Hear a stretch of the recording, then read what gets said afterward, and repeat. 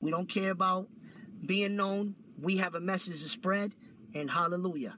Get it spread. Spread the gospel in Jesus' name. For y'all that are real, may the Lord give you courage to stand against these liars and stand up for the truth. Stop cowering down. That's a lie. The Bible says, judge righteous judgment. The Bible says, he that is spiritual, judge all things. Jesus said, you'll know them by their fruit. The Bible says, expose the works of darkness. So why are we quiet? Why you let people blaspheme and mock? Goliath was mocking, and everybody was coward except a man named David came on the scene. Are you going to be a David or a Saul? That's my question to you brothers and sisters out here that claim to love the Lord. This is Neo 420 Talks, the podcast, speaking truth against the lies. Jesus Christ deserves our best. Look at all he's done for us. He died for us, man. I'm telling you, it's the greatest cover-up. Christ is real. This is what they don't want you to know, is that Jesus Christ is real. Different titles for Antichrist in Revelation. 25? 25. He's called the man of sin, the lawless one. You can just go right through and all of these titles are meant to give us a little glimpse into his character, his personality. He is the most wicked, most awful person. I mean, take Hitler and Stalin and Mao Zedong and all those people, wrap them all up to one and then multiply them, and you won't even come close to the awful character of this man. And he's going to gain control of this world, and everyone will be under his domination, because if they aren't, they won't be able to function. So, David, our audience curiosity, my curiosity is, where does this man come from? What can you tell us about him, based on biblical revelation? All right. I believe he comes out of the European coalition. The Bible says that early in his career, he takes power over 3 nations, and then with those 3 nations, he gets power over the European coalition, and then ultimately he comes to power over all the world. And when we talk about the false prophet in a few moments, you'll learn that his strategy for gaining control of the world is to provide a license for everybody to basically be alive. We call it the mark of the beast, but basically this license was set up to control the economy of the world, and the way you qualified to be able to eat and sell and buy and all of that was to worship the beast, who is the Antichrist, the beast from the sea. And so that's where we get the mark of the beast, and he gains control over all the world. Here's the key thing that he does. He makes a covenant with Israel at the beginning of his career, and he promises to protect them from all of their Arabic enemies. And so Israel goes back home, and they kind of disarm. They use all of their inventiveness and try to rebuild their economy. And the Bible says while they're at peace, he comes in and he breaks the covenant that he had made with them. So the peace treaty is negated. At the end of 3.5 years, he comes in and he violates their temple. He comes in and he destroys. When he makes the covenant, he says, you can continue your worship. At the end of the 3.5 years, he says, that's it, no more. I'm going to be worshipped now. You don't worship anymore. And in what the Bible calls the abomination of desolation, the Antichrist actually goes into the Jewish temple. I mean, this is hard to comprehend. He goes into the Holy of Holies. He removes all the furniture, and he sets up a statue in the Holy of Holies, which is an idol unto himself. And he requires the whole earth to bow down and worship. What degree of persecution does Antichrist empower? You know, it's interesting. That's a very insightful question, because it's not just all overt persecution. Just stop and think about it for a moment. If you can't buy and you can't sell, pretty soon you don't have any food. And my belief is that many of the people during the tribulation are going to die from starvation, because there won't be any way. They will not be able to participate in the economy of the world, and they won't be able to eat. And so little by little they'll die. So we embody the most cruel of leaders, empowered by Satan. Yeah, who has now assumed control of the world. Right. Just as God has a Trinity, Satan has a Trinity, an unholy Trinity. Satan responds to God the Father, the Antichrist responds to God the Son, and the false prophet responds to God the Holy Spirit. So you got an unholy Trinity empowered by Satan, and their purpose is to do evil at its greatest ever. Unpack a little bit about this false prophet. Is it Is it someone with a theological background? Someone who's seen as a religious type figure? I mean, there are all kinds of theories. Sure, right. But his whole purpose is not religious. The religious leader, the false prophet, really becomes the economic czar under the rulership of the Antichrist, and he's religious, and he's the religious leader and the economic leader, and he's the one who enforces the mark of the beast. He's the one who causes everybody to bow down to the Antichrist. He's the worship leader, really. He makes them worship the Antichrist, and if they don't get a mark. If they have a mark, they've already capitulated to worship the beast. Something's got to happen here. Right. What happens? Well, the first thing that happens is the Antichrist is now in control, and he can ultimately, finally do what he wants to do. He's going to march against Israel and wipe them off of the earth. What the former president of Iran said he wanted to do, the Antichrist will now determine to do. He will march Ahmadinejad, yeah. Right. Yeah. He will march toward Israel.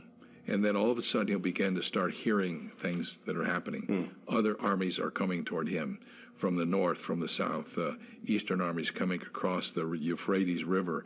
And he has to stop for a moment and try to deal with that. Well, he does. And to kind of fast forward as quickly as we can, all of a sudden all of these armies are together, and there is a new opponent that they weren't apparently aware of. The Lord Jesus Christ comes back, and these enemies that were fighting each other now have a common opponent. So they all come together to fight against Jesus Christ in what we call the Battle of Armageddon. I've seen where that's going to take place in Israel. It's the most marvelous battlefield you've ever seen. Right. But all of a sudden, all these armies are together, and Jesus Christ comes back. And so the Antichrist leads the armies of the world against Jesus Christ. And the Bible tells us that Christ comes back with his holy ones and with all the angels, and Christ, by the breath of his mouth, I tell our people when I preach this, he goes, and all the rebellious people of the earth are destroyed. And it's such a great destruction that the 19th chapter of Revelation says God has to summon the birds of the air from all over the earth to come and clean up the carnage that's created. Is that scene there at Armageddon, is that what we refer to as the apocalypse? Is that apocalyptic moment? That's right. That's when Jesus Christ is finally ultimately revealed to the whole. That's the apocalypse, the revealing of Jesus. All right. So Jesus comes, destroys Antichrist, takes down the weaponry, takes all the allies, everything, the coalitions all fall apart. What happens then next according to the Word of God? All of those who have rebelled against the Lord are destroyed. The only people left on this earth are people who are believers in Christ or followers of Christ. Right. The carnage is cleaned up, and Jesus Christ comes and he sets up his kingdom on this earth. It's called the millennium, which is a word which is easy to remember. It's made out of two words, mil, which means 1,000, and annum, which means year. So the millennium's 1,000 years. Jesus Christ sets up his kingdom on this earth, and all those who are followers of him are there. And the Bible says those of us who lived and were raptured will be with him and will help him administrate what goes on during the millennium, and King David will be his vice regent. Wow. And it's going to be, that's one of my favorite chapters, because everything that was in Eden and was destroyed by the fall now comes back, and it's even better.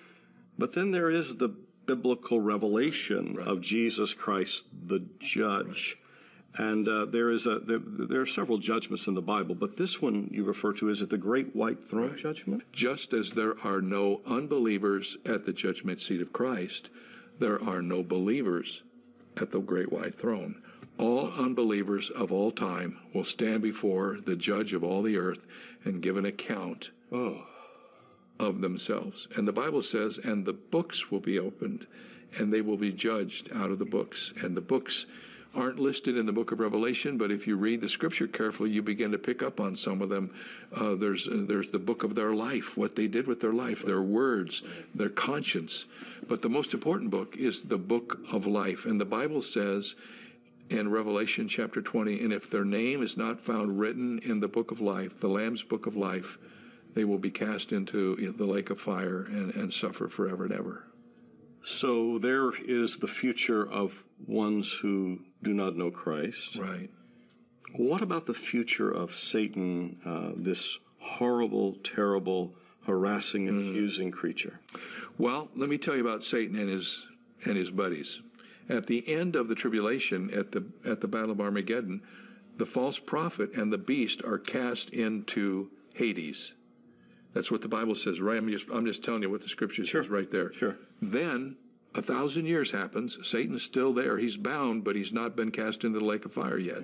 At the end of the millennium, the Bible says he joins his two buddies in the lake of fire. They actually are in hell for 1,000 years before he is, and they become the first inhabitants of hell.